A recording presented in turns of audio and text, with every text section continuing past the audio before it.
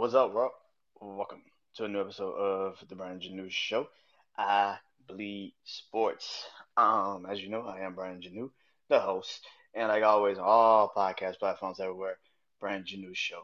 Social media platforms: Instagram, TikTok, Threads, Facebook, BrandonJaneauShow, and of course, like always, YouTube channel, BrandonJaneauShow. Man, I hope you guys enjoyed this episode, man. Like I said. It's Tuesday night, so it's I Bleed Sports. And yeah, uh, it's a lot of not like last week. Last week was a lot of sports, a lot of craziness going on. But this week is more geared towards football. But I will talk about some other stuff. Like right now, I'm gonna get into this other stuff. Before I get into football, of course, I got my crazy six for the college football week. I got my eyes on college football for week 13, which would be my skeptical game of the week, my most interesting game of the week, my upset game of the week, and of course the game of the week, and of course like NFL, man, my big four of the NFL going into week 12, and of course my levels of warning for three NFL teams. Uh, this upcoming week. So let's get into it, man. Like I said, but before I get into that, I'm gonna get into this, and I'm gonna start off like this. Um, so I can't remember if I talked about it last week or not. I think the suspension had just happened. I think can't remember. Um, but it did happen. Yeah, I did talk about it last week. Draymond Green. Draymond Green. Um, and Draymond Green getting suspended for 5 games is crazy. But this all really started off like late, like last year, with people when it came to Draymond Green when he punched Jordan Poole in the face. And now Jordan Poole is in Washington, man, and he looks, he he he looks like he looks bad, man. Let's just be 100% honest right now. Um, yeah, yeah. Jordan Poole, man. Um,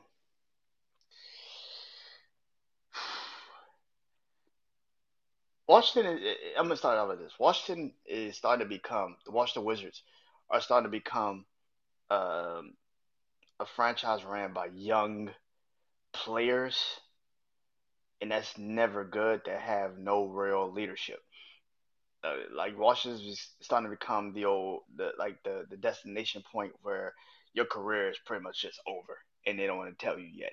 Like you go to Washington, and you're like, how the fuck did I end up here? Like I must be done. Jordan Poole is not a leader, and I've been seeing these clips on social media for the last couple of days of him in certain games, and he's just very nonchalant. And he's like in these games, he's in these games, and he's just not. He doesn't have the same umph that you know he never really had in Golden State, but he had at least a structure around him. And I feel like with Jordan Poole, man, being that he's I can't believe I'm about to say this. He's the leader of a franchise, and he's young. He's not ready for this shit. Period. Flat out. He's just not ready to be the leader of a franchise. He's never, and that's what probably his biggest problem was. And in Golden State, he thought he was bigger than what he was, and he wasn't. Um, if you even go back to his college years when he was in Michigan, Michigan gave him enough rope, but they still had enough to pull him back. Juwan Howard did enough to get him where he needed him to be in certain positions in certain games. And now he's in Washington, and you're asking him to become this guy, which nobody I think is asking him to really become the guy, but you're the leader of the team, of a team that probably isn't going anywhere this season. And Jordan Poole is like what 25, 26. Like the dude's a kid. Like he's not even in he's not in a mental state of adulthood to really understand. that this franchise needs him to be way more than just a scorer. And that's what Golden State was trying to teach him, and he fucked up that situation. I feel like at the end of the day, man, anybody that's trying to sit up here and tell me is Jordan Poole could score. That's great. But he's James Harden. You can score. I don't see nothing else outside of that. I don't really see anything else outside of that. You can't play defense. And you barely are a passer. You can't even pass the ball. Like, at least with James Harden, he could at least pass the fucking football. I mean, pass the fucking basketball. He could get people going. Like, you know, with James Harden, he could at least get people going in the game. Like, but with Jordan Poole, it's none of that. It's just a really bad situation. I'm looking at this man and saying to myself, if you're Washington, man, if you're the Wizards, what do you do with that team? You got Kyle Kuzma, who also was kind of like a player that a lot of people was just trying to get rid of. It's getting to the point now where I'm just in this mindset of like, again, now people are like, maybe Draymond Green punching Jordan Poole last year in practice wasn't a bad thing. You know what I'm saying? Because it's like, damn, bro, like you ain't doing it. But it's when you have this idea in your head that like you're bigger than the team, and once you get to that point, it's hard to rein that back in without humility. And the Warriors tried to give him humility last year, and he still couldn't get it. So maybe now being the butt of everybody's jokes on social media and realizing they don't love you like that, you could be hitting all those crazy shots in the NBA Finals, and then 2 years later, you could literally be the butt of the jokes on social media. So it's an interesting situation for Jordan Poole, and he got to figure that out because Washington isn't going anywhere. We know Washington's not going any fucking where, but at the end of the day, you still gotta be, um, you gotta understand who you are as a player, man. Player, play, period. You gotta know who you are as a player, and I don't think he. I think he thinks he knows who he is, and it's just not gonna work out well for him. Other than that, man, basketball really isn't really kicked into another gear yet. I mean, it's only November. They're only a month into the season. Um, so they really haven't kicked into another gear. The play-in is working right now. They're still doing a play-in tournament, which is cool. Um, yeah, it's cool. It's nothing more, nothing less. Uh, yeah, as long as football is still going on, it's not really a talking point, really. Even in college, like college basketball, it's not really a talking point right now. I mean, there's more teams that's dropped in the last couple of games, you know, at college basketball than anything, and you still don't have that same type of, you know what I'm saying, like to like energize and get ready for it. So yeah, college football in general is just king right now. It's a king.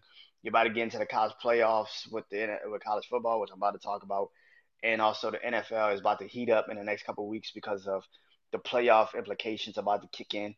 So yeah, man, it's a pretty crazy time period for basketball because you don't really have any stories. You don't have the Nuggets are not doing what they usually do. The Suns still need to figure out who they are. The Bucks also have to figure out who they are. The Celtics are dominant. The Warriors are now in a free fall. The Lakers are literally the Lakers. I mean, when they're good, they're good. When they're bad, and it is what it is. And I don't think basketball right now has a front page story. Now, if somebody gets traded, then we having a different conversation. But it depends on who gets traded and to where. So basketball right now is just a very nonchalant conversation. So that's kind of why I don't have really any story about basketball tonight. I really just don't have any. Um, but I do want to talk about this. Now, last Thursday, outside of just football, there was boxing on. Now, I watched it. Well, I watched the first fight. The second fight I went to sleep on, so I didn't get a chance to see Shakur Stevenson versus Edwin De Santos like I really wanted to. I went to sleep on that shit. Thank God I did go to sleep on it because everybody's like that match was boring. It was a boring ass boxing match. And mm, how do I feel about that? If you're a fan like of boxing like I am, and you've watched Shakur Stevenson fights, most of his fights earlier in his you know peak when he started to take off a little bit has been boring. That was always the moniker around a lot of his boxing matches. I remember when he went into the fight against Jamal Herning. When he went into that fight against Jamal Herning, a lot of people were like these his fights are boring. Like when is he gonna turn it on? He can do it. He can actually physically turn it on. He's now growing into his man strength, all of these things. And watching the fight and then hearing people say this fight was just boring.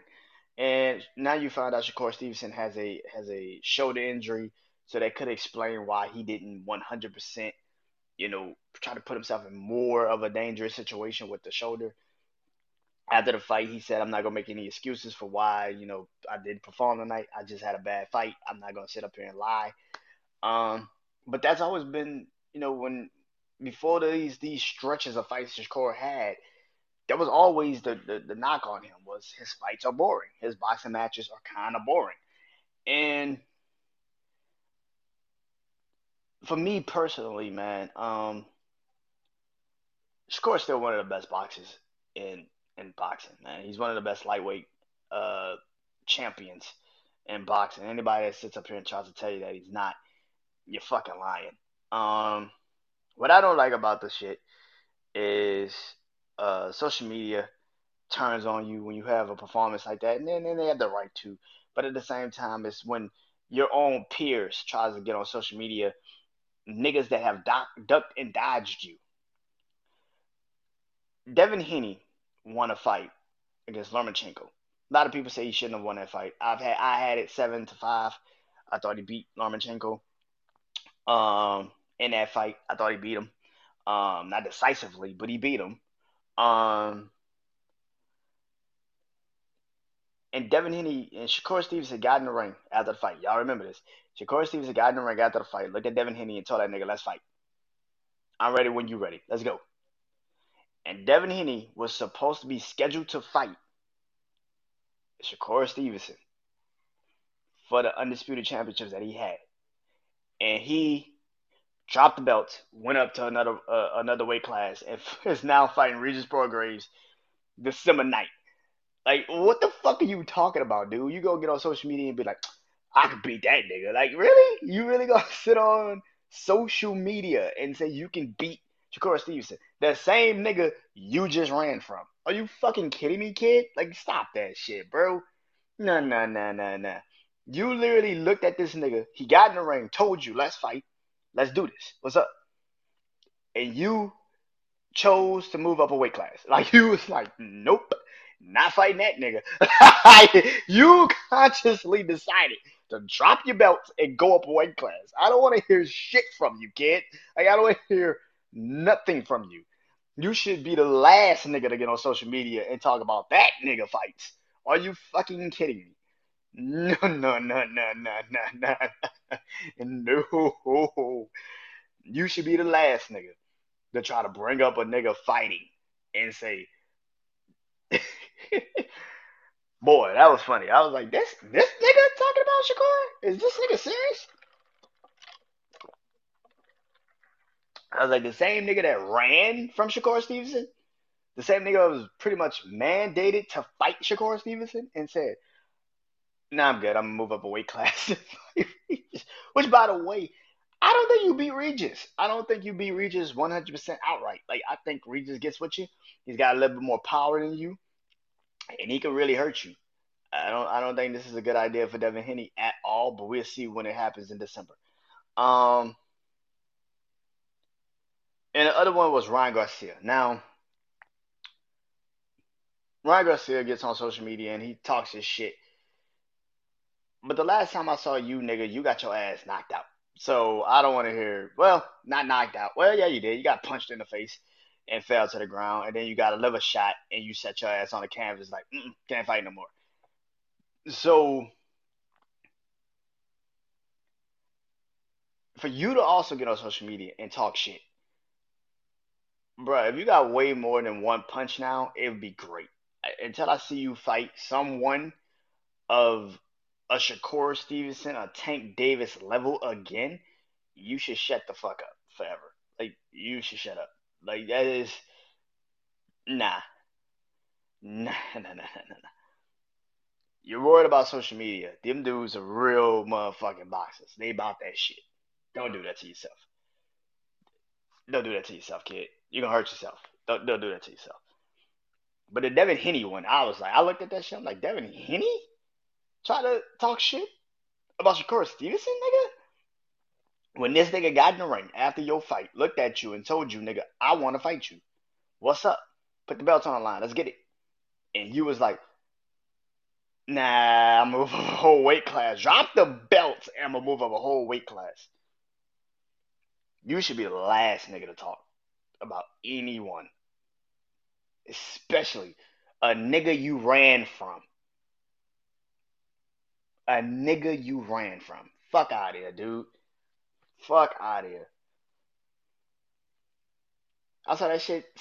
I saw that shit Friday. I was like, this nigga really like tweeted at Shakur Stevenson like this is a bad performance. I could beat him. Didn't you should have fought the nigga? What the fuck are you talking about? I don't understand that shit. I don't understand that shit at all. To be honest with you.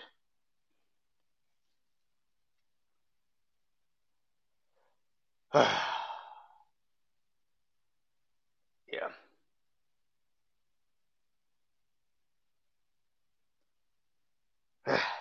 Let's get to it. So football is winding down. Like I said, college football is winding down. Uh, NFL is starting to kind of get closer and closer to the end. Um, College football this weekend is the final regular season games of this weekend. It's pretty much rivalry week. Got Georgia versus Georgia Tech, Florida versus Florida State, Oregon versus Oregon State. Um, of course, Ohio State versus Michigan, Alabama versus Auburn. I mean, it's gonna be a classic battles. LSU versus Texas A&M.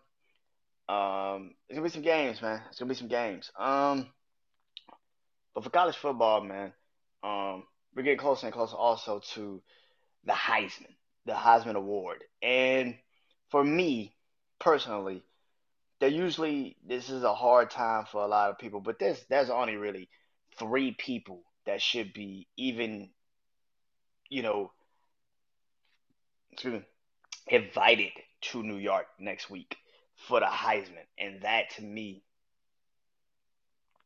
is Bo Nix of Oregon, Michael Penix Jr. for Washington, and Jaden McDaniels from LSU.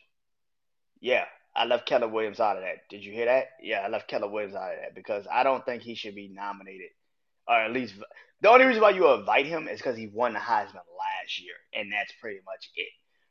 But to sit up here and tell me he's had anywhere close to those seasons that those three guys have had this year, you are fucking delusional. No, no, no, no, no, no, no.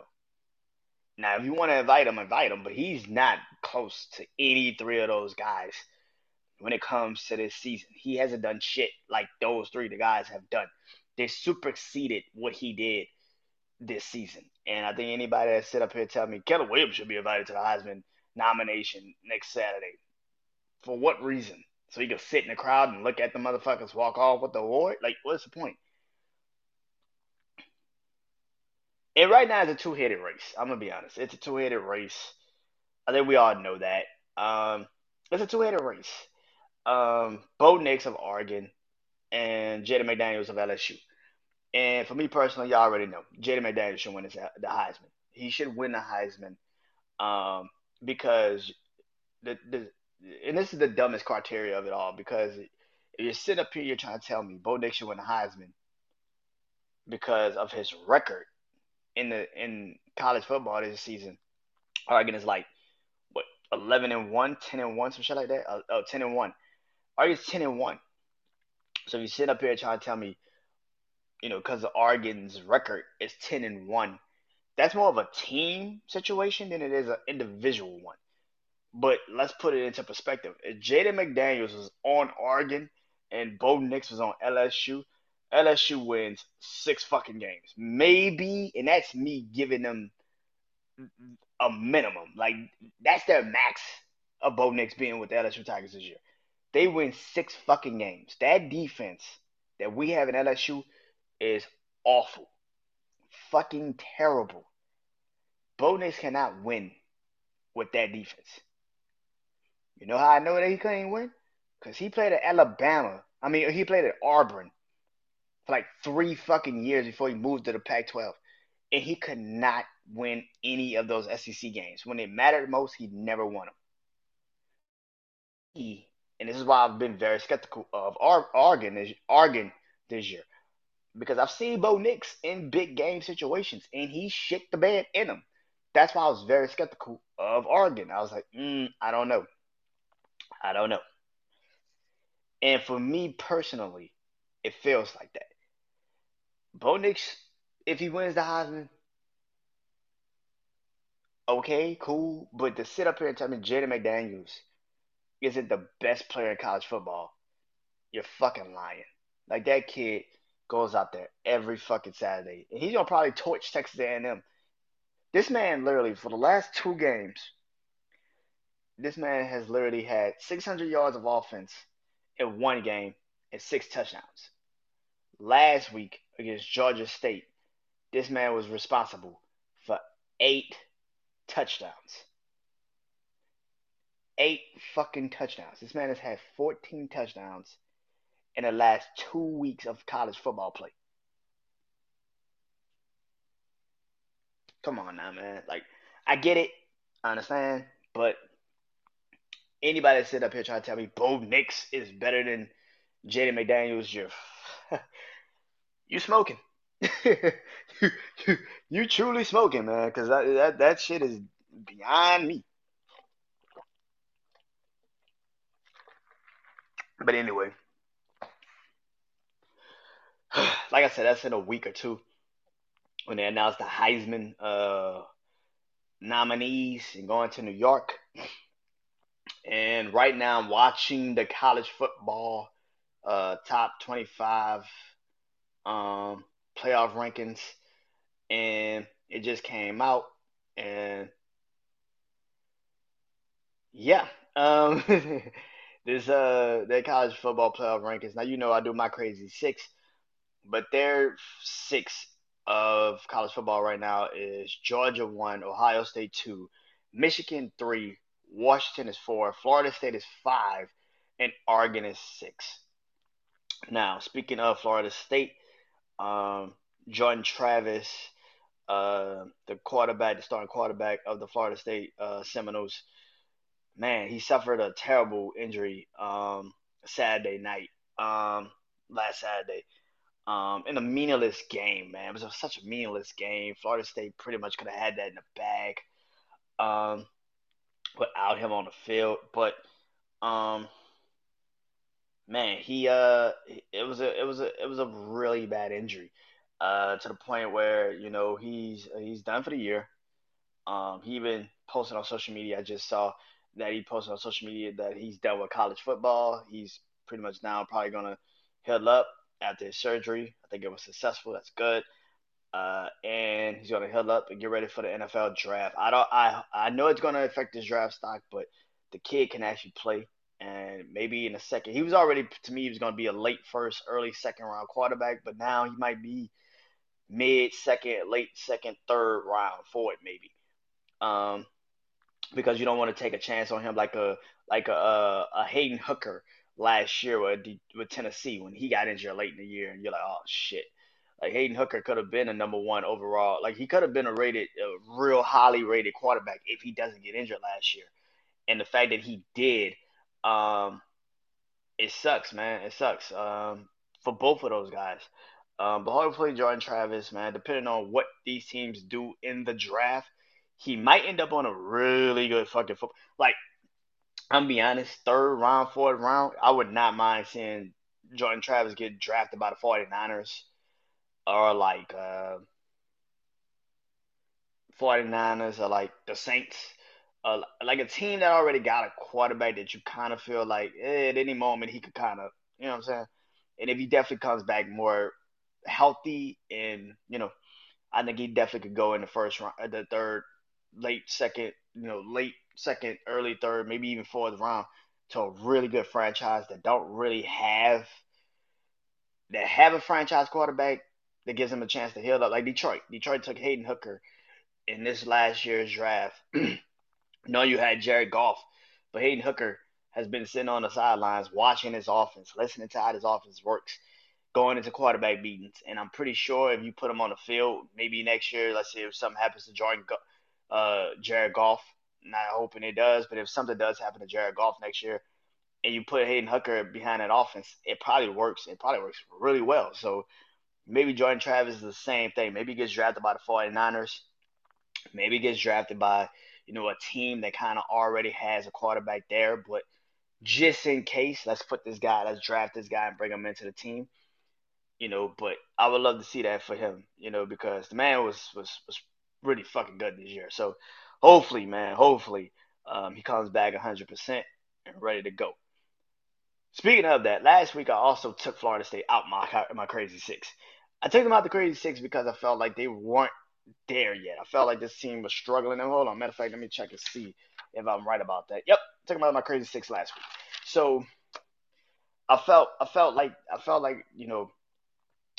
Florida State was Florida State was you know good, this whole season, but I kept saying, where's Florida State's identity? What is Florida State's identity? Now that you have no Jordan Travis, we're probably never gonna see it. Kick into another rhythm. Now this week they got Florida, but we shall see how that game plays out. Florida's gonna be without their quarterback too, so just how that game plays out. But let's get to my crazy six. Like I just said, their crazy their top six is Georgia one, Ohio State two, Michigan three, excuse me, Washington four, Florida State five, and of course Oregon is six. Yeah, mines do not read like that. Like, I'll be honest with y'all. Um, so coming in at number one,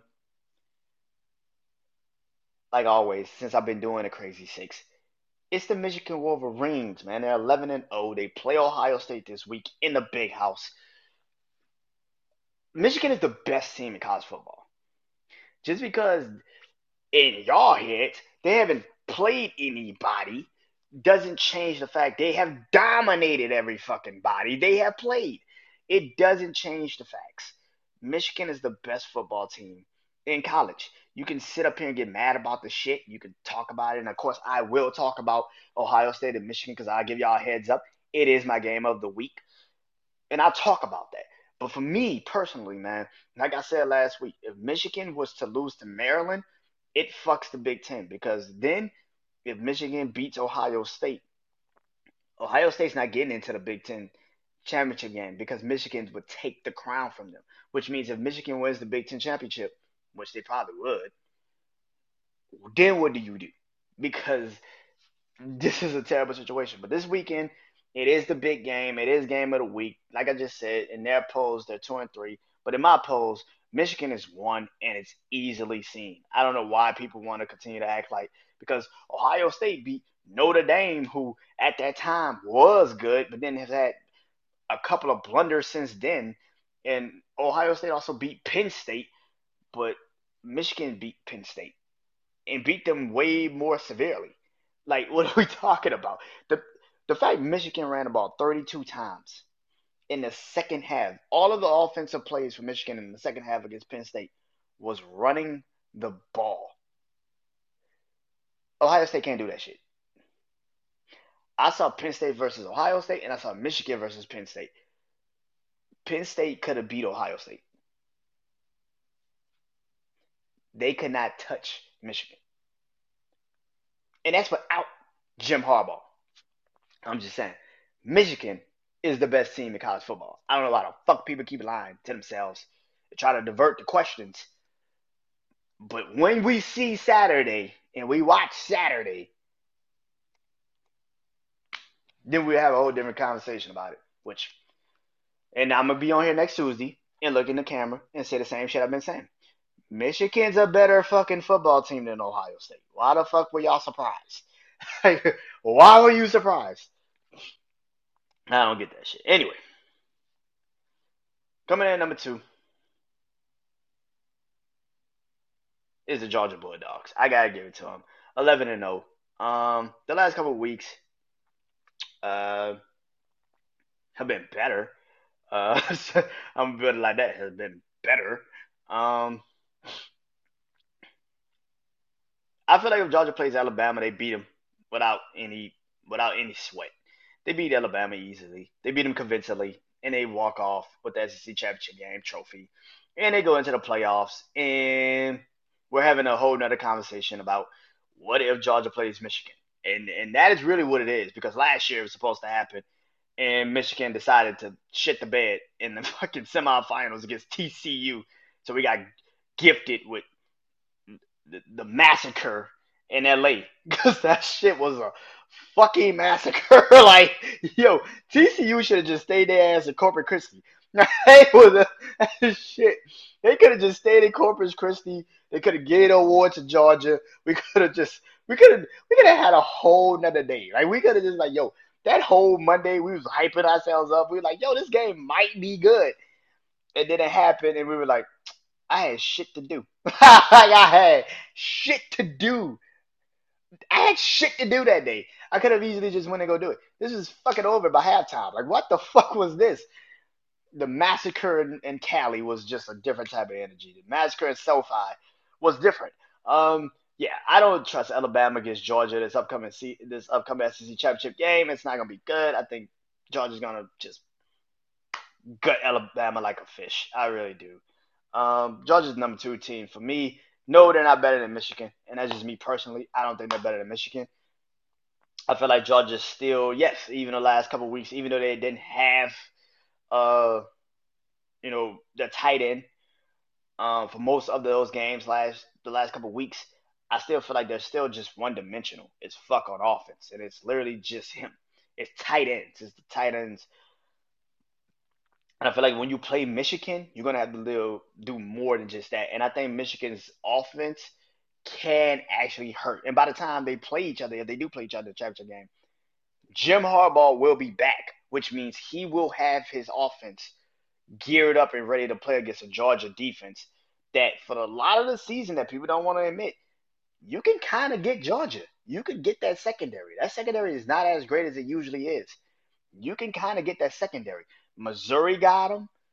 Tennessee kind of got to him a little bit. Like it's a lot of teams that have got to that Georgia secondary, which people don't want to admit. So if you play against a Michigan that can run and have the offensive line like Michigan has, and also can run the ball and also score, this is a little bit harder than it would seem. So to me, yes, Georgia's second, but they're not better than Michigan, and I think that is where a lot of people won't even admit that.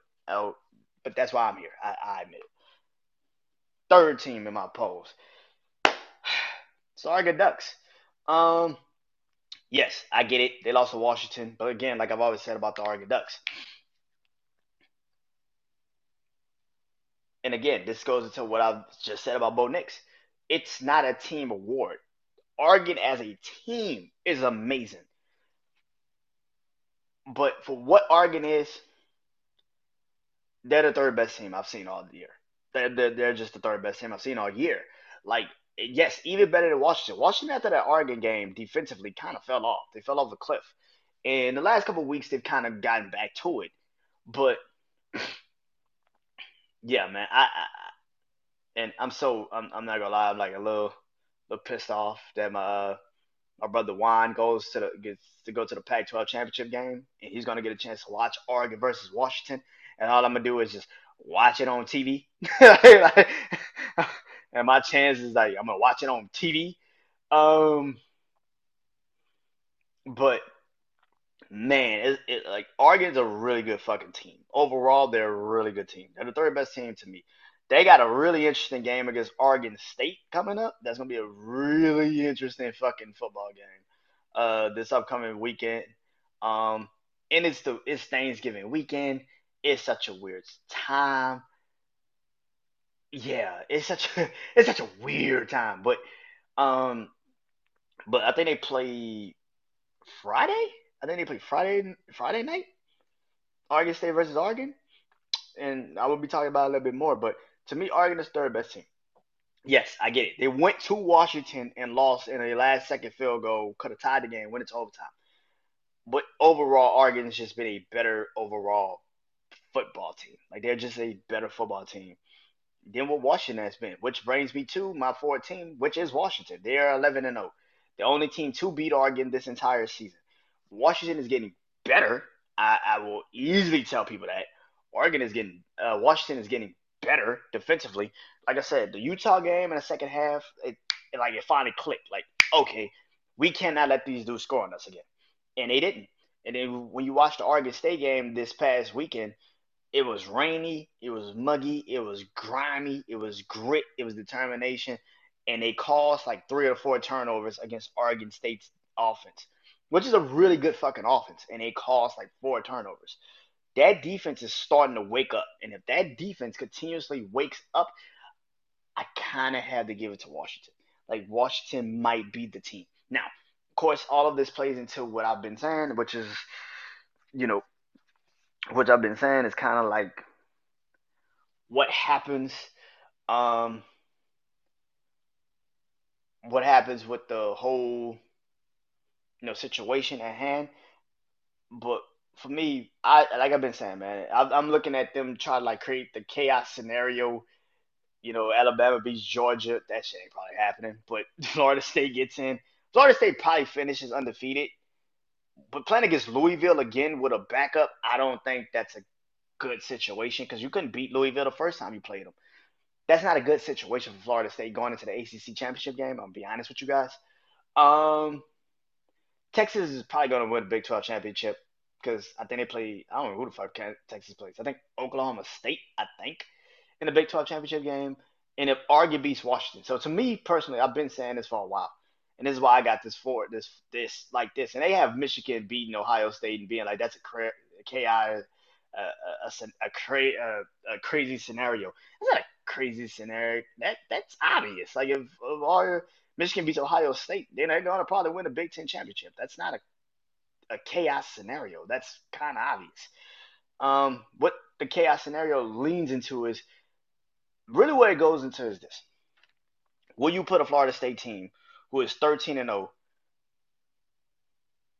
even though they won a championship game? Would you put a undefeated Florida State team, knowing that they don't have that number one quarterback, into the college playoffs over a 12-1 Washington and a 12-1 Oregon?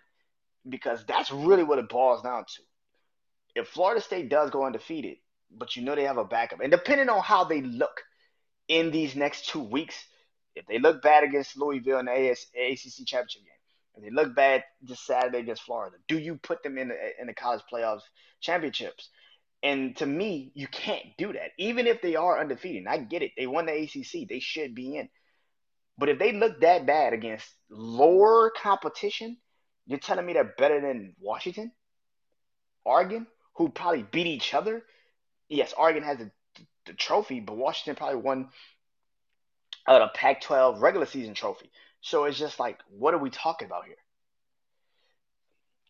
I just feel like that's really what the scenario really boils down to. The Georgia Alabama thing is going to work itself out. Michigan and Ohio State are going to work themselves out.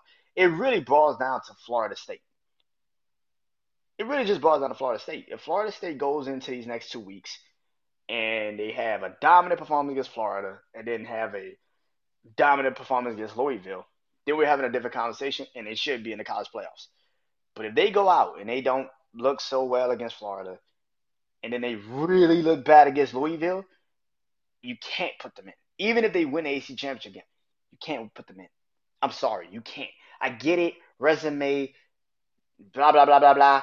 But even what I said a long time about why Florida State isn't in my crazy six anymore, I don't know their identity. I don't know who they are. I don't know what they do. And they're not in my crazy six tonight, which brings me to team number five, and that is Ohio State. They are 11-0. And like I said, Saturday will determine what the fuck Ohio State is. Because if they go into the big house with no Jim Harbaugh on the sidelines and they get routed again for the third consecutive year in a row, I don't want you to hear shit about. I don't want to hear shit. I'm sorry. I don't want to hear shit about Ohio State. It was a time. I remember it was a time. I'll talk about that later. But there was a time when Ohio State was the best team in the Big Ten. And like I said, I'll talk about that when I get to my game of the week, which is Ohio State and Michigan. But Ohio State is 11-0. Yes, the first earlier in the season when you could play that card of they played, Notre Dame and they played Penn State and they played this team. When you could play that card, cool. But now you about to play the team. You about to play this team, the team. If you can't beat Michigan, I saw earlier today they still had a 33 in the third chance. Shout out to Scott Steiner. They had a 33 in the third chance of getting into the college playoffs, even if they lose to Michigan. They ain't getting the fucking college playoffs if they lose to Michigan. I know last year was a little different because last year was very fucking chaotic. You had a lot of two losses teams and shit like that. Not this year. You have a lot of one loss teams, and if you lose to Michigan and you didn't even compete for the conference championship game, again, it goes to what I've been saying. It goes down to Florida State, Washington. That's really what it goes down to. Like, because if Florida State wins out and goes undefeated, but Washington loses to Oregon, and again, like a very hard hitting, could have went anyway, could have swung anyway. If it does that again, you have to put, to me, you have to put Washington in, especially if Florida State doesn't dominate in against Louisville. Because yes, the style test, and yeah, you still beat Louisville, but you didn't dominate. And I'm looking at this and I'm saying, you didn't dominate against Louisville. What the fuck makes me think you're gonna beat Oregon, but you're gonna be the fourth seed? So you're playing either Michigan or Georgia the first week, and you're telling me that a Florida State team is gonna be either Michigan or Georgia? That shit ain't happening. That shit ain't happening. Sorry, it ain't happening. So it really does boil down to what Ohio State does. And to me, Ohio State's got to figure out who the hell they are immediately. They're a pitch and catch team. Marvin Harrison Jr. is the best receiver in the country.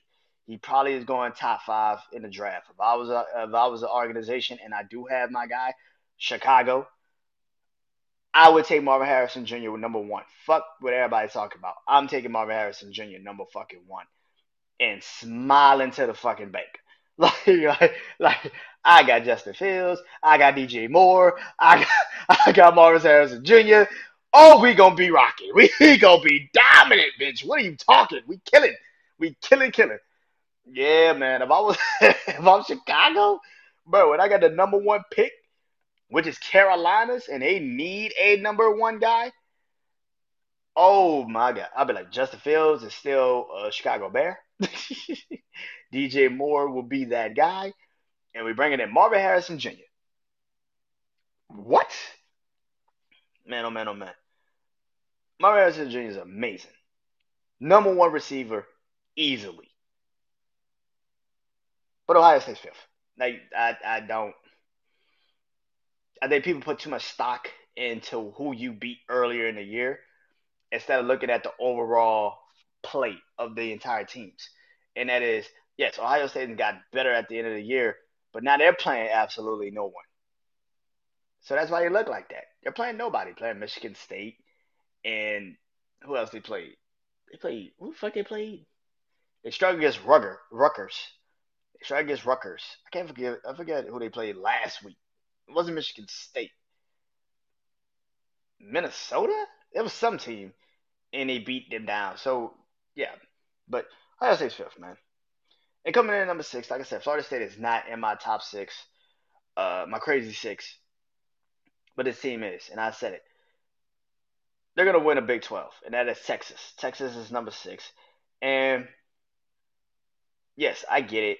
If Alabama beats Georgia because they're the SEC champions, they're in the college playoffs. But Texas beat Alabama in Alabama. And this does go to what I just said. We look at earlier wins. If the teams suck now, no, the earlier wins don't matter. But when Alabama is now beating beating Georgia in a college playoff championship game, an SEC championship game, and you're sitting up here telling me Alabama should be in front of Texas no matter what, that's a fucking lie. Like, no, Texas should be in front of Alabama no matter fucking what. The fuck are you talking about? Like, Texas went to Alabama and beat Alabama. Like, what are we talking about? These two teams are still good.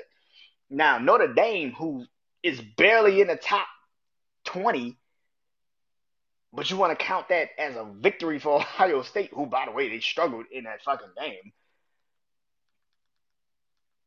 But it's the craziest shit.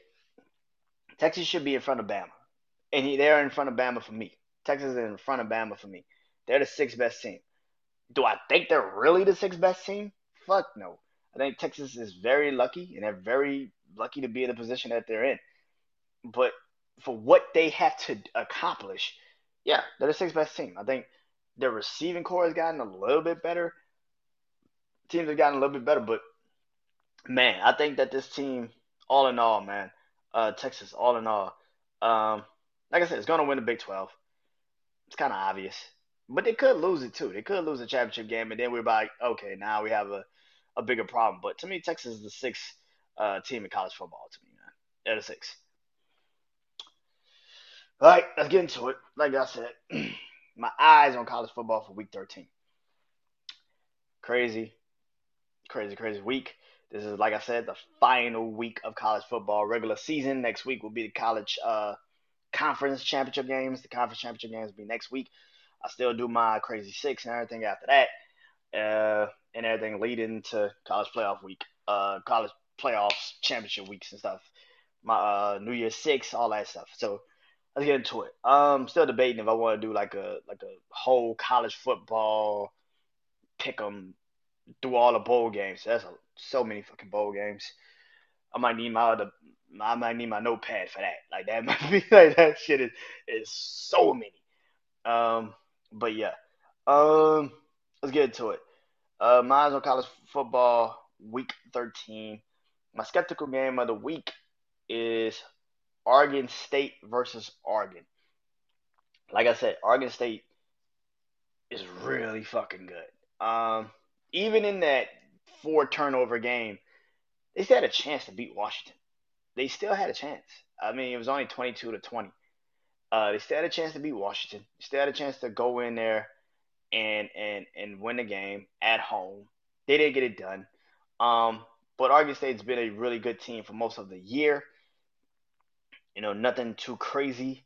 Um, I expect this game to be very, very, very hard hitting.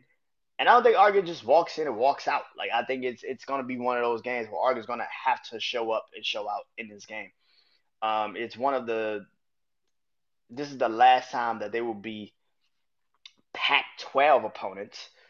So even that brings a little bit more prestige to this game, a little bit more heavy hitting to this game. Of course, Oregon, everybody knows, will be going to the Big Ten next year. Oregon State is still, I think, in the Pac-12. So they agree that they're still going to play each other next year. In the next couple of years, they agreed to they're still going to keep this civil rivalry going.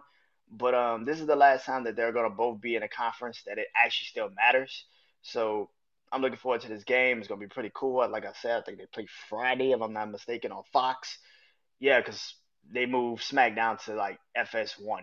So yeah, it's probably Friday night on Fox. But yeah, it's gonna be a pretty intriguing game, man. More so because what is Oregon is getting like a massive test before you have to go play against Washington. And if you lose this game, you're pretty much out of the college playoffs. And it's not even if you beat Washington, now you just knock Washington and yourself out of the opportunity to get into the college playoffs. So it really does boil down to how this game goes. So this is why it's kind of a skeptical game. Oregon State is a really good team. It's a rivalry game. It's a civil war game. It's going to matter if who steps up and who plays hard. And I'm looking forward to it. I'm looking forward to what this game is going to be. My most interesting game of the week is Florida State versus Florida. Again, in-state rivalry game, a massive game. I remember when this game used to be so big, man. I remember when I was a kid and this game used to matter so much. Now it's like Florida State's good, but Florida sucks. like, I, I, like Florida State's good, but Florida sucks. Like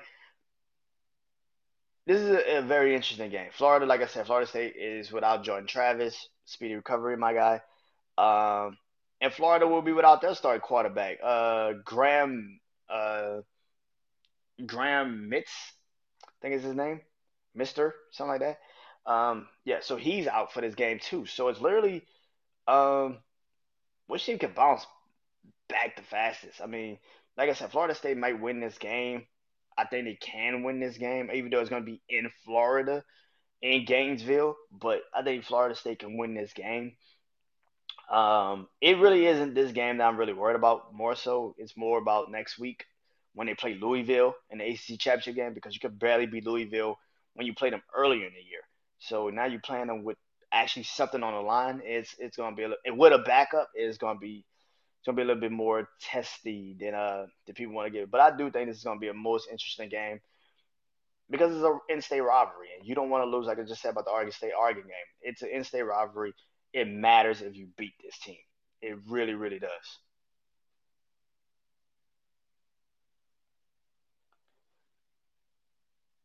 My upset game of the week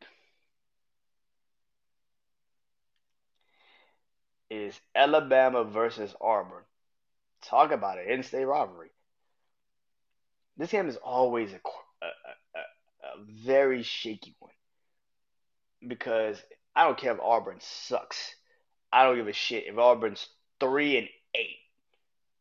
I don't give a fuck. They gonna give Alabama a game. It is. They gonna fight, man. The Iron Bowl for the last couple of years have always been a very tricky game for Alabama. Even last year, it was a very tricky game, man. And Auburn, don't look up. Auburn's offense, ever since they played like LSU, that offense, well, Ole Miss really. Ever since they played, you know, certain team, that offense has actually put up some points. Like last week, I think they played Arkansas and put up like 49 points. Like, what the fuck was that? Like, I was like, wait, 49 points? What the fuck is that? Auburn could score now. It's a weird thing. So I don't think they beat Alabama, but it is definitely an upset because if out of all of these games I just said, this is the game that really does feel like a game that everybody's like, oh, Alabama got this. I'm not so fucking sure they do. I don't think they do. It's in Auburn, which is a very shaky place to play for Alabama, especially when you already are mentally focused on what the fuck next week is. And if you come out with that idea of we already got Georgia, we're gonna whoop their ass, we're gonna go to Georgia and we're gonna play them and we're gonna beat their ass. If you come out with that idea, you're probably gonna lose. And that is why I feel like this is the most interesting game and plus the most upsetting game because anything could happen. And I've watched this rivalry since I was a kid. Anything could fucking happen in this rivalry. Anything. Especially this game in Auburn. Anything can happen. So that is why this is my upset game of the week. And of course, like I said, I've been saying it, and I'm gonna continue to say it. Game of the week is clearly obvious. It's Ohio State versus Michigan. Excuse me, man. This game, I said this earlier, and I was about to start on it, but I never really got into it. So when I was young, this rivalry, man, was so important. I remember 2000, let's say six. Yeah, 2006. Ohio State was the I want to say, two team in the country, or the number one team in it. No, they were number two team in the country, and Michigan was number one, and they were hyping it up as the game of the century. And Michigan at the time had one of my favorite running backs in college football. He didn't pan out in the NFL, but it is what it is. But one of my favorite college football running backs ever was a guy named Mike Hart from Michigan. One of my favorite running backs. I had college football on PlayStation 2. Man, when I had Michigan, that was the guy I used to give the ball to all the time. Run the fuck out the ball, bro. And Ohio State had uh, Troy Smith and some other. I forgot who else they had. They had like a top tier running back too. I can't remember who it was. But they hyped this game up as the game of the century, and I was a Michigan fan, still am. And I was like, you gotta beat these niggas. You gotta beat their ass. And Ohio State beat them. Beat them.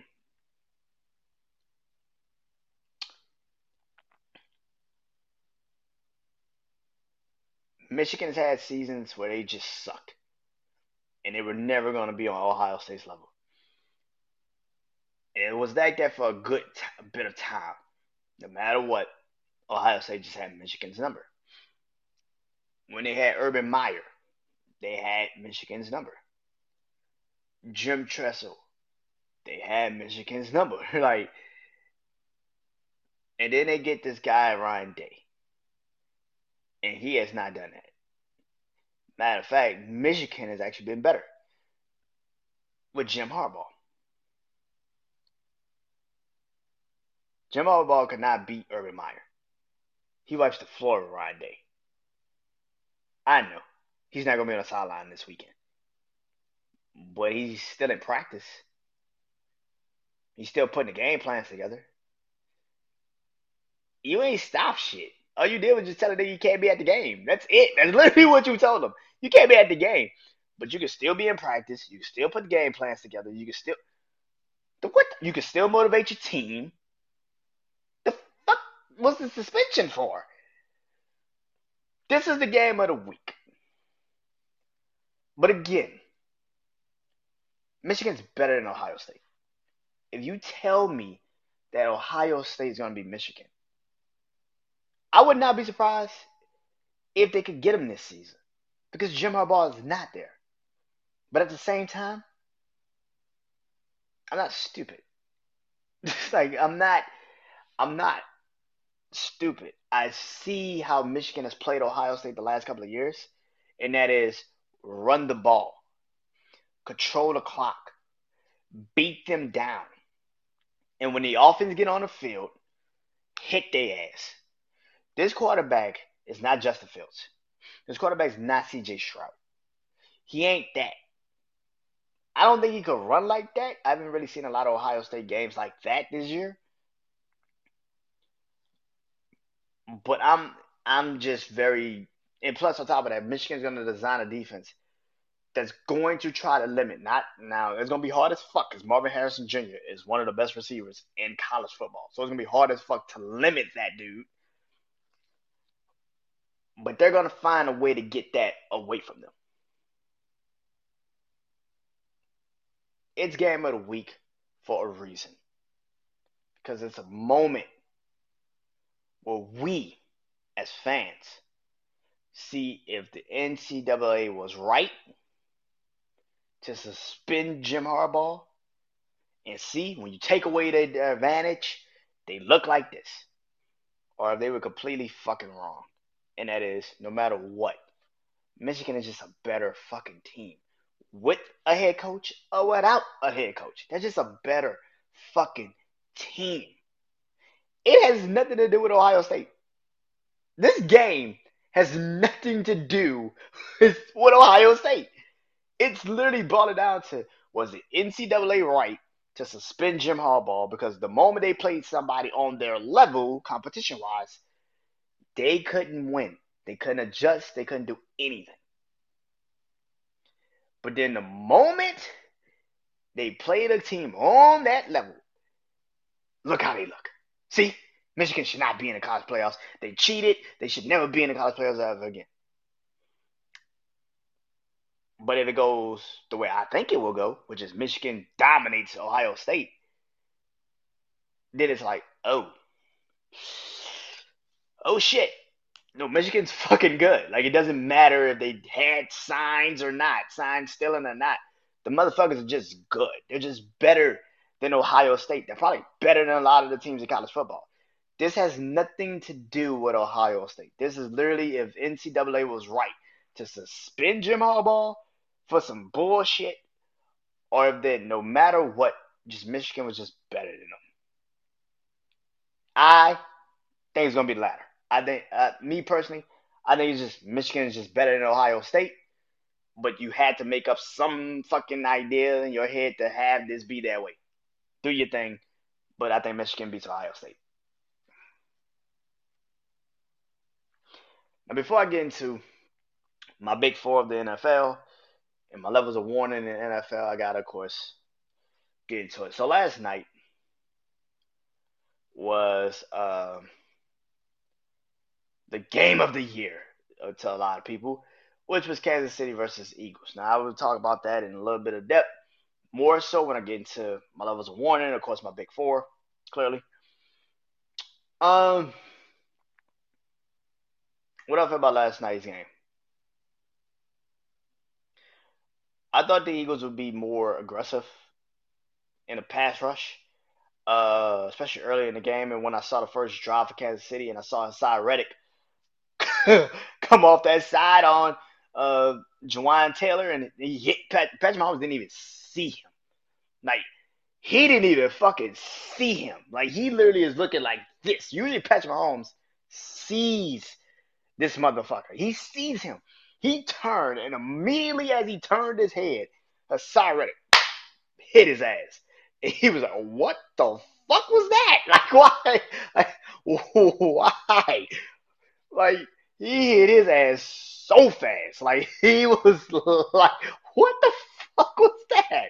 Like, what was that? Like, Joan Taylor was like, let me get you up, bro. Like, it's like, like he hit him so fucking fast.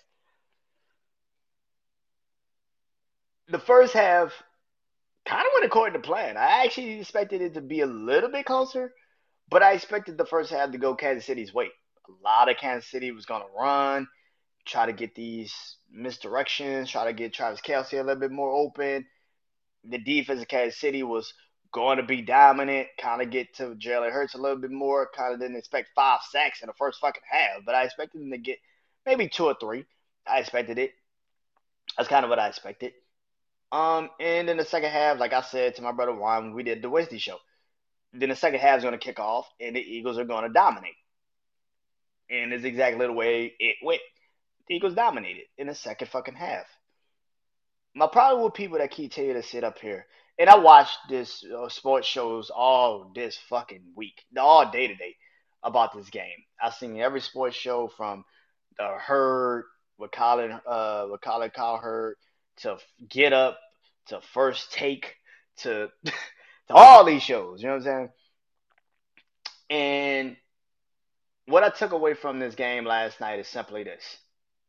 It's exactly what the fuck I've been saying for the entire fucking year. And I'll talk about that more in depth when I get into my levels of warning. And I talk about it when I get into my big four. But it's exactly what I expected. Kansas City is just not that team. Just not that team. And people can get mad at it, which I understand. People can get mad at it. But Kansas City is just not that team.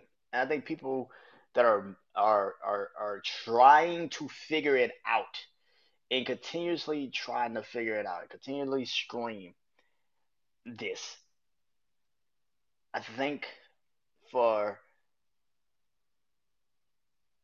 for people that are continuously trying to make up some reason, and this is what got me pissed off today. I saw people say the Eagles still have another year.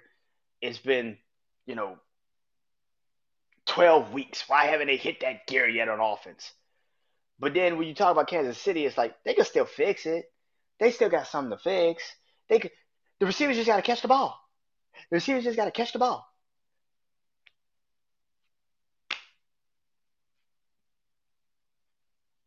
Like what? What? Really? Why is it World War III for the Eagles? And oh my God, they still can't figure their offense out. They suck. That. I still think the 49ers, if they play the 49ers, they'll be the 49ers is better than the Eagles. It's like, what the fuck are y'all talking about? Which brings you to that? It's just like, which brings you to that situation where it's like, now that the 49ers are healthy, they're the best team in football again? Like, no, nigga, I'm not about to sit up here and tell y'all that the 49ers are the best team in football. It's been, before they got healthy, we're just going to block out the last 3 weeks before the bye week and they got everybody back. Where Brock Purdy looked like a last pick in the fucking draft.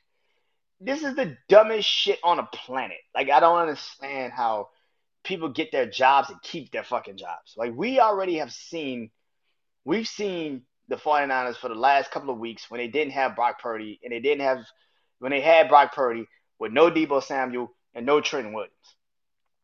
He looked like the last pick in the fucking draft. That defense, like I said, when they got Chase Young, is amazing. Great pass rush. When you start playing Detroit, when you start playing Philly, that could kind of run the ball and do enough to make that pass rush kind of non-existent, what do you do? Because that's coming. As good as that pass rush can be, what if they ain't got to run pass? What if you can't get them on the field because they're liabilities in the run game, which Nick Bosa is a liability in the run game. Chase Young is a liability in the run game. When you start playing teams like Detroit and you start playing teams like the Eagles that can, and Baltimore, when you playing teams like that can actually run the fucking football, it's actually worse than what you think. And also, you putting your quarterback in a position now that he's got to get on the field and he's got to make a play, which is Brock Purdy's. That's not his specialty. He's not a get on the field and make a play right now type of guy. He needs a lot of shit to formulate for him to be that guy. And for me personally, that's where I feel like a lot of people are lying to themselves. The 49ers, I don't give a shit that they beat the Jags and the Tampa Bay Buccaneers. I don't trust the Jags, and I damn sure don't trust the Tampa Bay Buccaneers. So for the people to sit up here now and say they're back and they're the best team in football, you niggas are just saying shit now. Like it is ridiculous. Like that is the most ass backwards fucking analogies I've ever seen in my life. Thursday night football was oh my god, so bad to watch that game. All the injuries that happened around that time. Oh my god, man. Mark Andrews getting injured. It sucked. Um, it sucked. Um, but Joe Burrow being out for the year now, and that is I am a Cincinnati fan. I'm a fan of Joe Burrow since LSU. Um, Cincinnati season, anything can happen. It's football. Anything can happen. I'm not gonna sit up here and act like it can't. Anything can happen. But at the same time, Joe Burrow, um, being out for the year, even at 5-5, Cincinnati's a lost cause. They don't have uh now again. I haven't seen Jake Browning in a full football NFL football game yet. So maybe he maybe does learn a lot from Joe Burrow. Maybe Cincinnati's offense isn't in bad of a shamble as we think they might be in. But at the same time, also you played against Baltimore. That's a hard ass team to try to beat out the gate with no prep, no reputation, no reps, no nothing. That's a hard team to try to beat. Regardless. So, you know, um, so anything can happen with Cincinnati, but man, losing Joe Burrow, That's a massive loss. I'm not gonna sit up here and try to sugarcoat that shit. That's a fucking massive fucking loss, man. And speaking of the AFC North, Pittsburgh finally did the impossible. They fired their offensive coordinator Matt Canada. Now I've said this numerous times on here. I've said it again, and I say it again. Matt Canada, when he was the LSU offensive coordinator, was the worst offensive coordinator I've ever seen in my life. The dude could barely call plays. Like you have Odell Beckham Jr., Jarvis Landry, Leonard Fournette, and your ass could not call one simple play to get us down the football field. That shit was terrible. Being an LSU fan when Matt Canada was the offensive coordinator, I wanted to shoot the TV every fucking Saturday because I knew with these weapons, we are never going to win a championship. Like I knew that from the moment this motherfucker was there. After a while, you're just like, bro, like fire him. Like you get to a point where you just like you watching this shit and you're like, fire him, fire him, like fire him now. So I get it, Pittsburgh fans. I was in your shoes a couple years ago in my life when I was a young teenager. When I was a teenager, and that motherfucker was the head offensive coordinator at LSU Tigers with Les Miles. I was like, yo, what the fuck? We have Odell Beckham Jr., Jarvis Landry, Leonard Fournette on offense, and we're mustering up 17 points in college football with that offense. Are you fucking kidding me? So I get it. Matt Canada got fired today by Pittsburgh. Thank the Lord.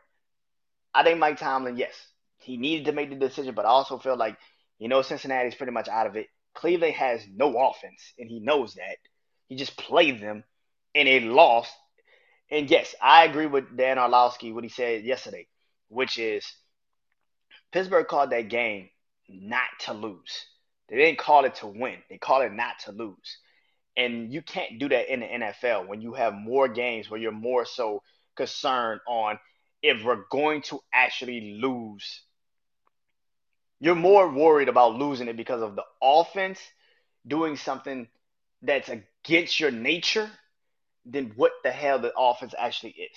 Kenny Pickett isn't a bad quarterback. He isn't. You just haven't seen him yet play in a position where he needs to be that guy.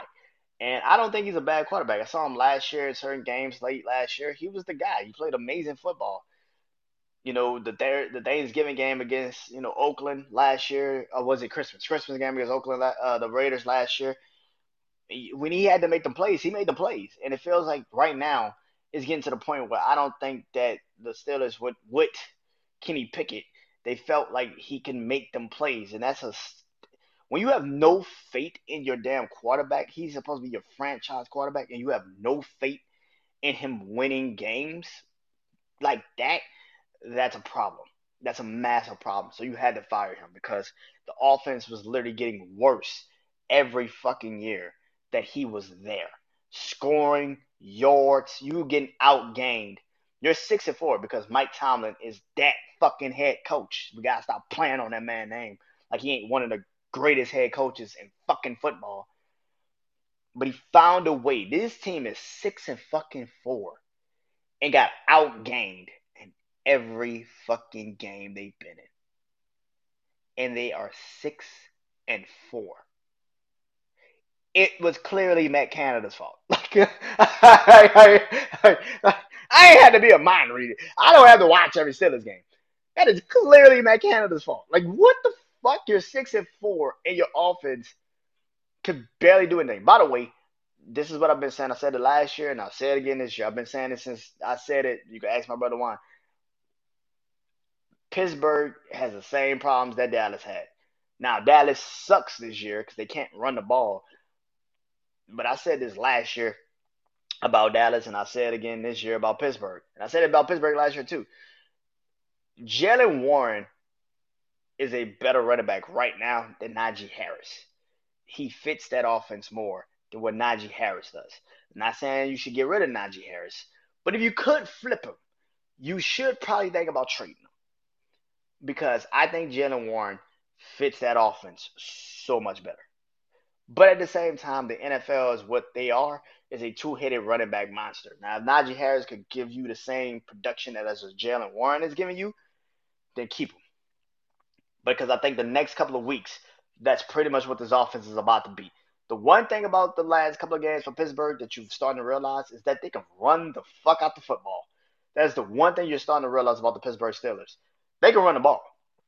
And if that is the case, you got to run the ball and you got to use both of them. So I'm looking forward to seeing what that's going to look like. Now, let's get into it, man. The big four of the NFL to me after week 11, coming in at number one, it's kind of obvious.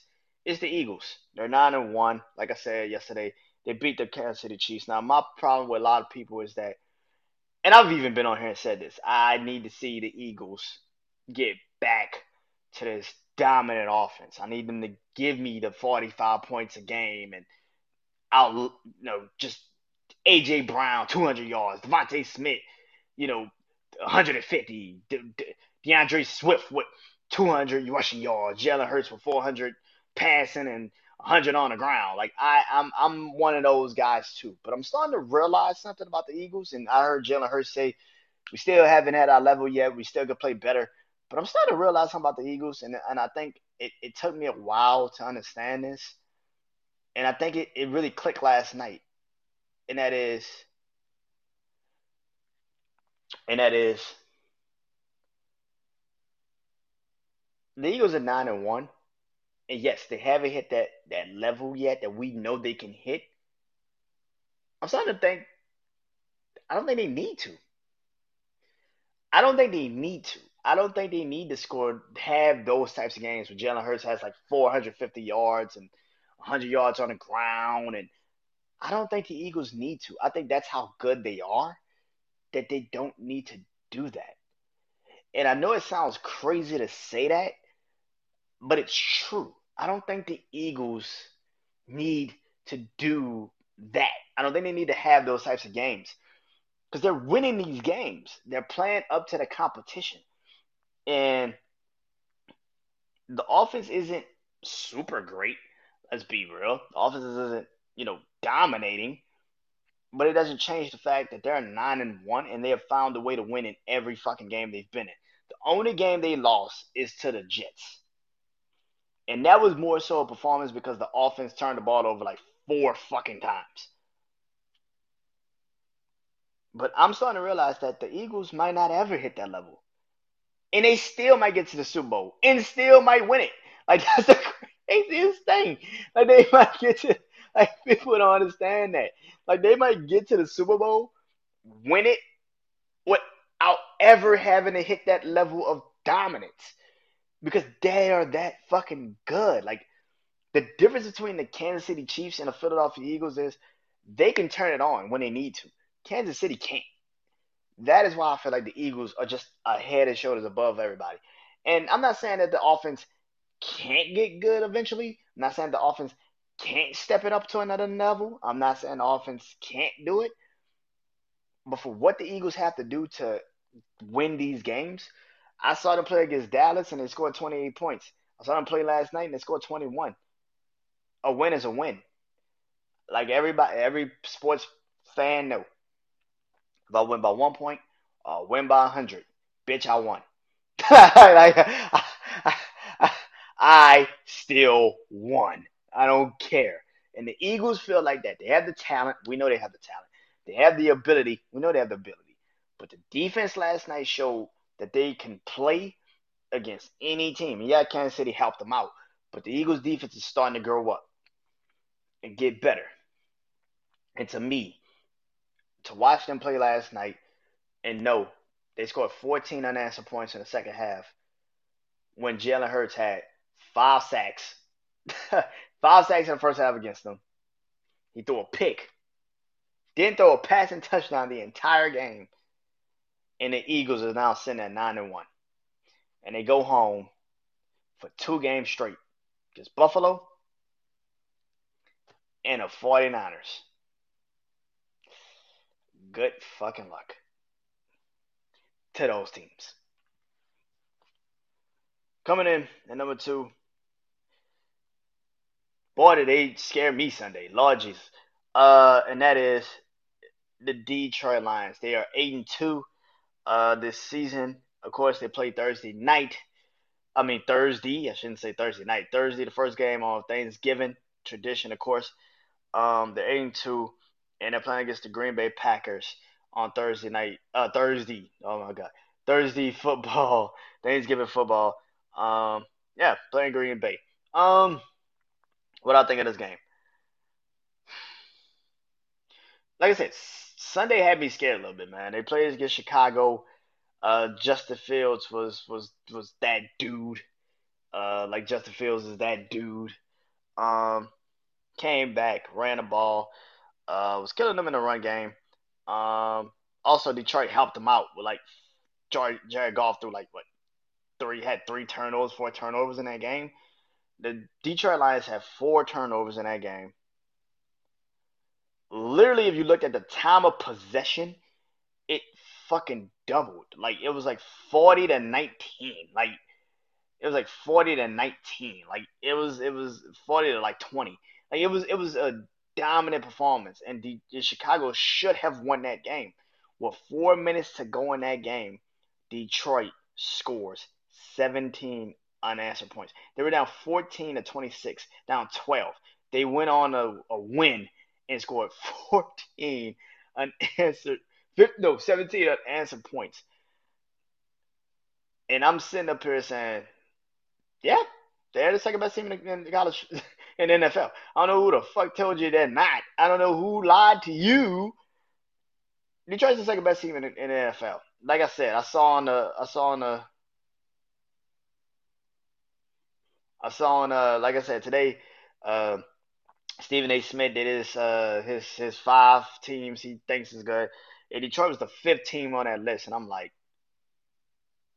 are you fucking crazy, kid? Like Detroit, I get it because Detroit is it was one of those franchises that you just don't believe will ever be that franchise, that great, that that changing of the guard franchise. I get it, but at the same time, I feel like a lot of times with people, you sit here and you say because the franchise looked this bad for all of my life, I can't support when they are doing really well.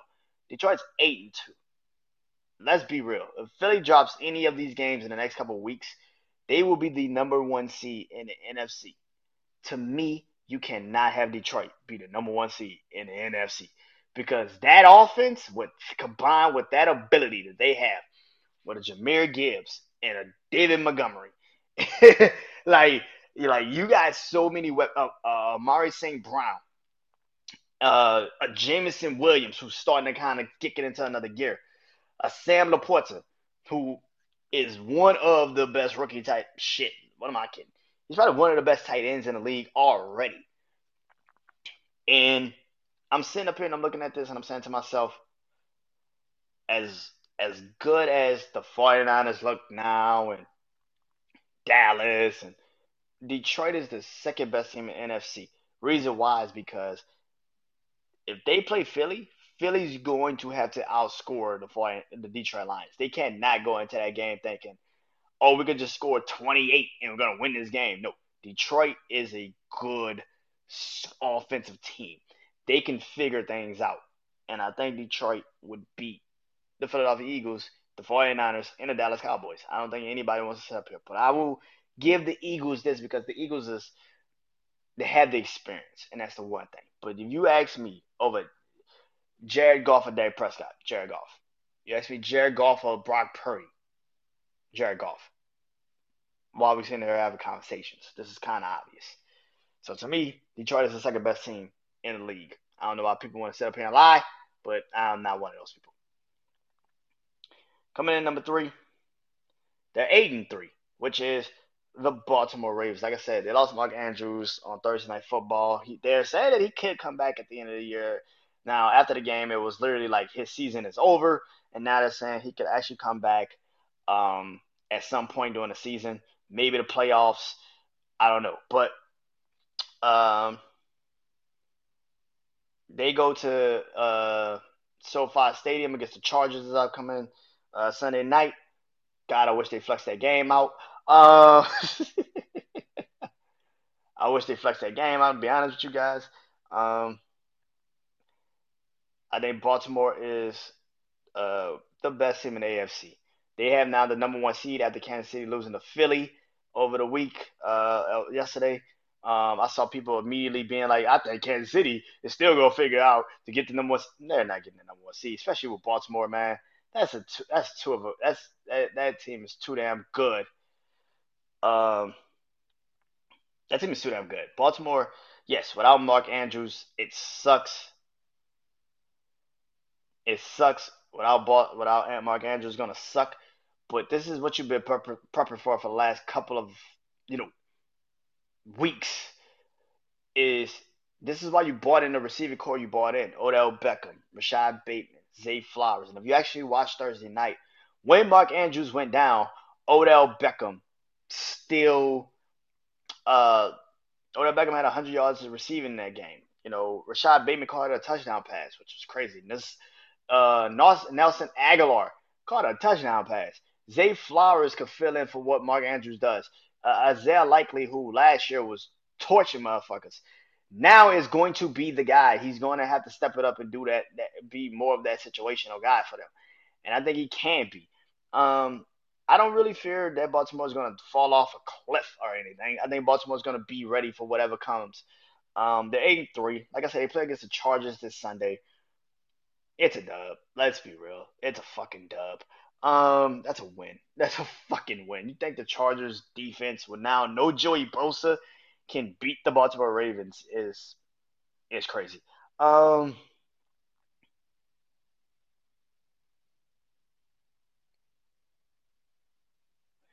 um, but yeah, Baltimore to me 8-3, and they're the best team in the AFC. I don't think anybody's gonna sit up here and tell me that they're not the best team in the AFC. That is crazy to say. They have the defense, they have the offense, they have the head coach, they have a team.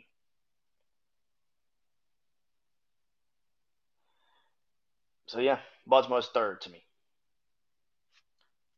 Fourth on this list. And last team on my big four. Yes, is the record pretty?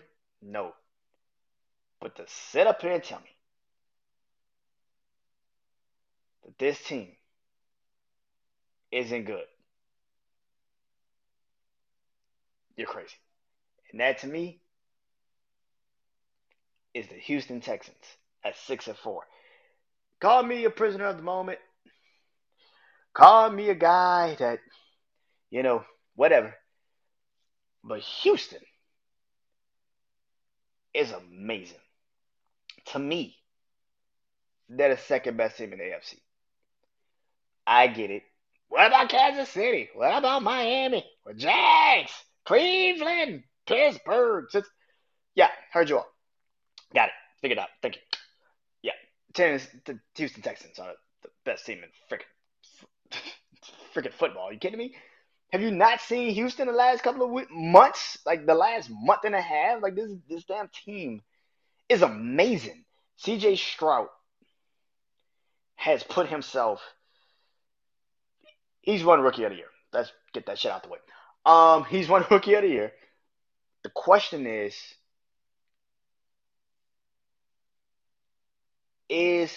the Houston Texans ready to take that next leap? Now, do I think Houston's going to the AFC Championship game? Fuck no. Are you kidding me?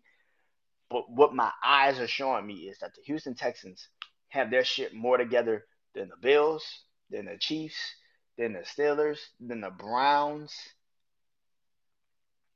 than the Bengals, than the Jags. They got their shit together. And Sunday is going to be the telltale game of all. Because if, let's say, Houston somehow, some way wins against the Jags, which I was listening to the sports radio today here in Houston, and they said something which I kind of knew already, but which is Trevor Lawrence has only beaten the Houston Texans once since he's been the starting quarterback of the Jacksonville Jaguars. Houston is 4-1 against the against the Jacksonville Jaguars, and that is before they got D'Amico Ryans. They were 3-1 before they got CJ Stroud and D'Amico Ryans. So now that you have a stable head coach and a stable quarterback, and you had a demolition derby against the Jaguars in Jacksonville. Where's my faith in Houston that they're going to win this game? I mean, where's my faith in Jacksonville that they're going to win this game against Houston this Sunday? I have no idea why people are this delusional. If Houston beats the Jags, which I think they will, Houston takes the AFC South, which means somebody's coming to Houston during the playoffs. Good fucking luck. Good fucking luck. Now let's get into it. Now there's a lot of teams I could have put in my levels of warning this upcoming week. I'm not gonna sit up here and lie. There's a lot of teams. But there's three teams that I wanted to talk about. You already know how I do this. Yellow is caution, orange is panic time, and red is just DOA. Just dead on arrival. So let's get into it. Coming in, yellow, my caution team for this upcoming week is the 7-3 Miami Dolphins. Now, Miami played against the Raiders. They won.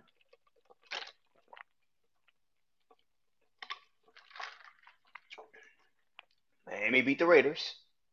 They beat them. But it's how they beat them. 20-13. That's it. That's it.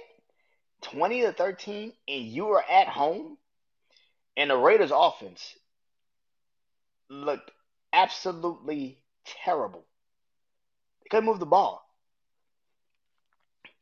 and you beat them 20-13 at home. This is why it's a little bit disturbing that right now it feels like Miami is coming back down to another level. Now, maybe this is the time where the defense that you've been screaming that needs to kick it into another gear, maybe this is the time where the defense takes over for the franchise until this offense kind of gets their momentum back. But I've seen situations like this, and it feels like Miami right now is starting to become a caricature of what they were earlier in the season. Now you're starting to play teams that can kind of match what your offense is, and they now know how to stop your offense. And you just scored 20 points at home against the Raiders. I have more of a that's not a good situation for you than what other people probably would. Again, this is starting to become a very, very problematic situation for Miami because now your defense is going to have to probably bail you out a lot of these games. And the AFC East isn't as over as everybody continues to think it is. Buffalo can, and here's the thing, they play Philly this upcoming week. But if Buffalo somehow, some way does turn around that offense, they can beat Miami in Miami. And then what is Miami? You go back to the wild card situation, and you don't want to be the wild card. I'm telling you now, you don't want to be the wild card. So yeah, Miami is definitely in my caution. My panic time, my orange, is another 7-3 team, which is the Kansas City Chiefs. I told you I'd get to them.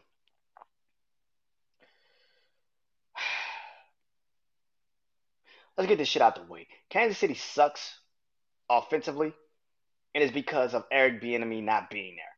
I said this during preseason. I said this with my brother Juan when we did predictions. I said Kansas City is going to suck this year offensively because Eric Bieniemy is not there. They have struggled this entire fucking season. Like I said, I don't like the fact that the NFL analysts still feel like Kansas City is going to turn it around. It's been 12 fucking weeks. They haven't turned it around. Can we stop acting like they're going to just wake up one day and be like, oh shit, the receivers can catch footballs tonight? That drop last night from Marcus Valdes-Scantling isn't the first time that a fucking receiver dropped the ball when it was really time for them to catch the fucking ball. Let's be real about this. Travis Kelce dropped a fucking pass on 3rd and 2. And he went for it on 4th. But he dropped the ball on 3rd and 2. When the fuck is the last time you ever heard Travis Kelce drop the football on a 3rd and 2, man-to-man coverage? Nobody over the top, just him and his defender. This isn't just a thing now. This is a real situation. And I heard everybody still say it's fixable. You've been saying that shit for like for 11 fucking weeks now. It ain't fixable. This is the third now time that this season that they have not scored in the third straight game they haven't scored in the second half. One time is the Denver game. Okay, cool. The Denver game is one thing. The Miami game in Germany, alright, cool, whatever. But you come off of a bye. Andy Reid comes off of a fucking bye, and that offense still looks like that. Maybe it's not Andy Reid. Maybe it was Eric Bieniemy all these years. Maybe Eric Bieniemy was just scheming people open. Holy shit, look at that. He probably was the better offensive mind between the two. I said it. Fuck it. Because I didn't see Eric Bieniemy go against the Eagles for 2 games this season with Washington. Yes, does Washington have better offensive weapons? Yeah, but that offensive line is terrible. And I still seen Washington put up 30 fucking points against that Eagles defense. Kansas City scored 17 points in the first half and didn't score again. Why are we acting like this is now, like it's nothing? Like it's just, like they're going to fix this. The receivers are dropping the ball and it's at now a dangerous rate because now you're dropping game-winning touchdowns.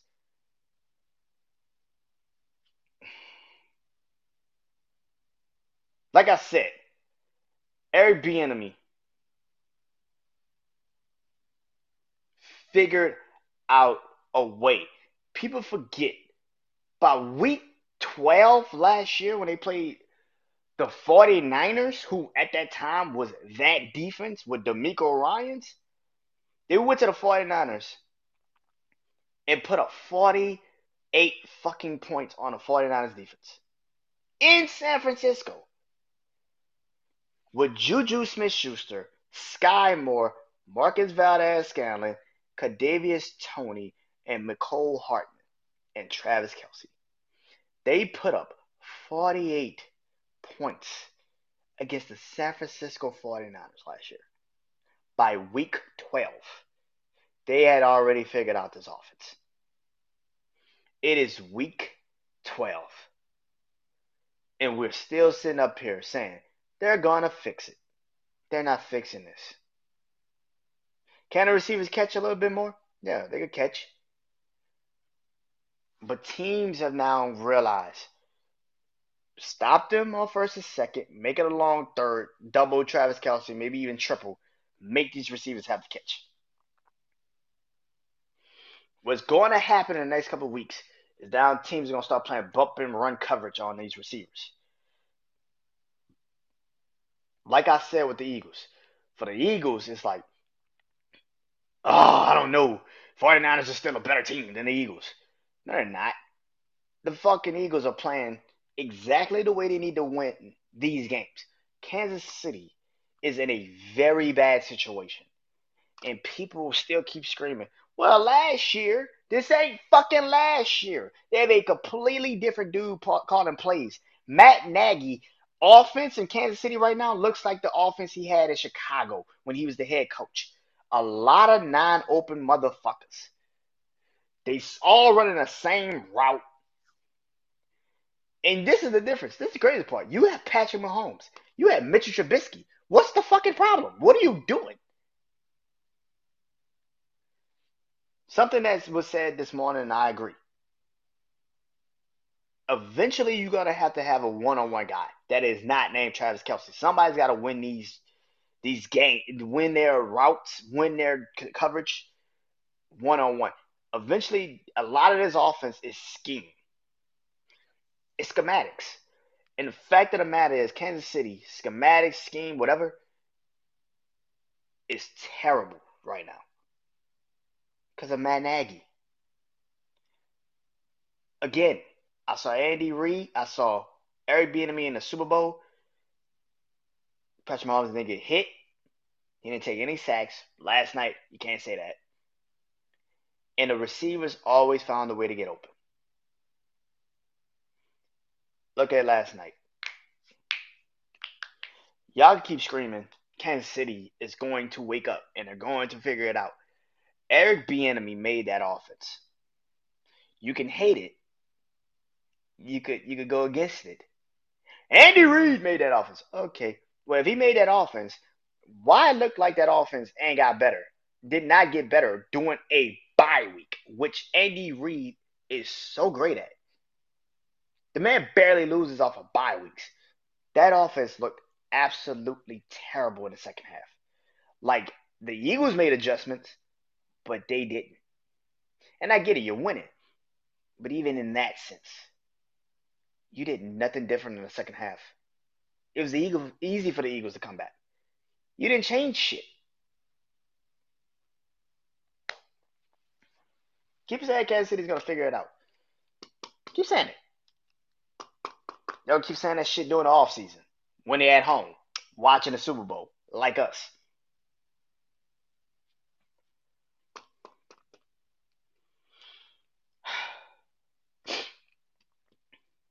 Red DOA. I could have put a lot of teams in this DOA. Could have put the Steelers. Could have put the Bengals. Could have put a lot of teams in DOA. But I went with my trusty favorite, and that is the Chargers. Listen. Listen. Chargers, 4-6. The reason why the Chargers are my DOA team is literally because the head coach is getting fired Sunday after the Ravens game. And I've been saying fire his ass for like 2 years. Um,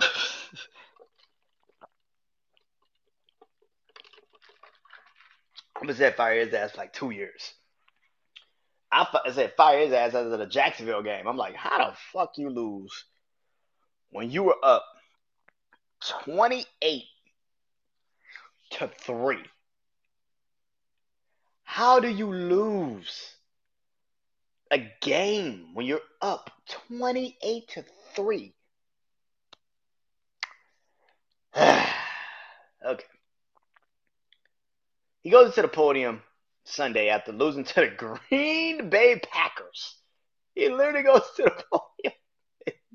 Just, he starts screaming at these people. And he's like, I call the plays. I call the defensive plays. If you call the defensive plays, you suck, sir. Like, you are terrible at your job. Holy shit. Listen, man. As good as Justin Herbert is, they're gonna keep giving him bullshit ass head coaches. His career is gonna end up like Phillip Rivers, which is obvious. He doesn't have the head coach. He probably would never get the head coach. Maybe they do give the job to Kellen Moore during the season at some point when they finally do decide to say, you know what, we probably just need to fire Brandon Staley and get to thinking about what our options are. You know, maybe. I don't know. But what I do know is this. The Chargers need to fire this head coach. It's over. You're not coming back. There was a time where I actually thought the Chargers could, maybe, probably, yeah. But not no more. This defense is not getting better. Your schedule is actually about to get tougher, not easier. And I don't think you have the ability to actually overcome your defensive deficiencies. And like I just said, now Joey Bosa's out. Joey Bosa is out for at least the next couple of weeks because now he's on IR. So it's just like this team is done. The Chargers have, if they lose Sunday, then great for the Chargers because now they can finally sit here and say maybe we should give the job to Kellen Moore and see what he can do. And let's see if Kellen Moore can be a head coach in the NFL because that was really what this whole situation is predicated on. That's why Mike McCarthy fired Kellen Moore last year because he knew his job was up for grabs if Kellen Moore kept the offense moving the way it was moving. But I feel like a lot of people that maybe don't understand that the Chargers' job is great if you can figure out the offense. The defense right now is terrible. It's bad. They got to get a real good defensive coordinator. Now, if Kellen Moore, like I said, comes in, maybe he does come in, and he's a great offensive mind, but he can't do like Josh McDaniels. He can do a lot of great offensive things. He's just not a leader of men, and that can also be the thing. So, for me personally, man, the Chargers right now are DOA. They're 4-6. Like I said, Sunday they play the Ravens in SoFi. If they lose that game, your season's pretty much over. You're not winning the AFC West. Not catching Kansas City, no matter how bad Kansas City is, because Denver and the Raiders have more of a of a structural situation than you do. Which is kind of funny because I picked the Chargers to be the fourth team in the AFC West, and right now my prediction is kind of coming true. So, listen, I've always said about the Chargers, man. I've seen the Chargers franchise go from Drew Brees to Phillip Rivers. Have guys like Antonio Gates, um, Quinn Jammer, Antonio Cromartie, Sean Merriman, the late great Vincent Jackson, um, Darren Sproles, LaDainian Tomlinson. I didn't see these motherfuckers have all these weapons on their team, and they still never won the fucking Super Bowl. This is why I don't trust the fucking Chargers.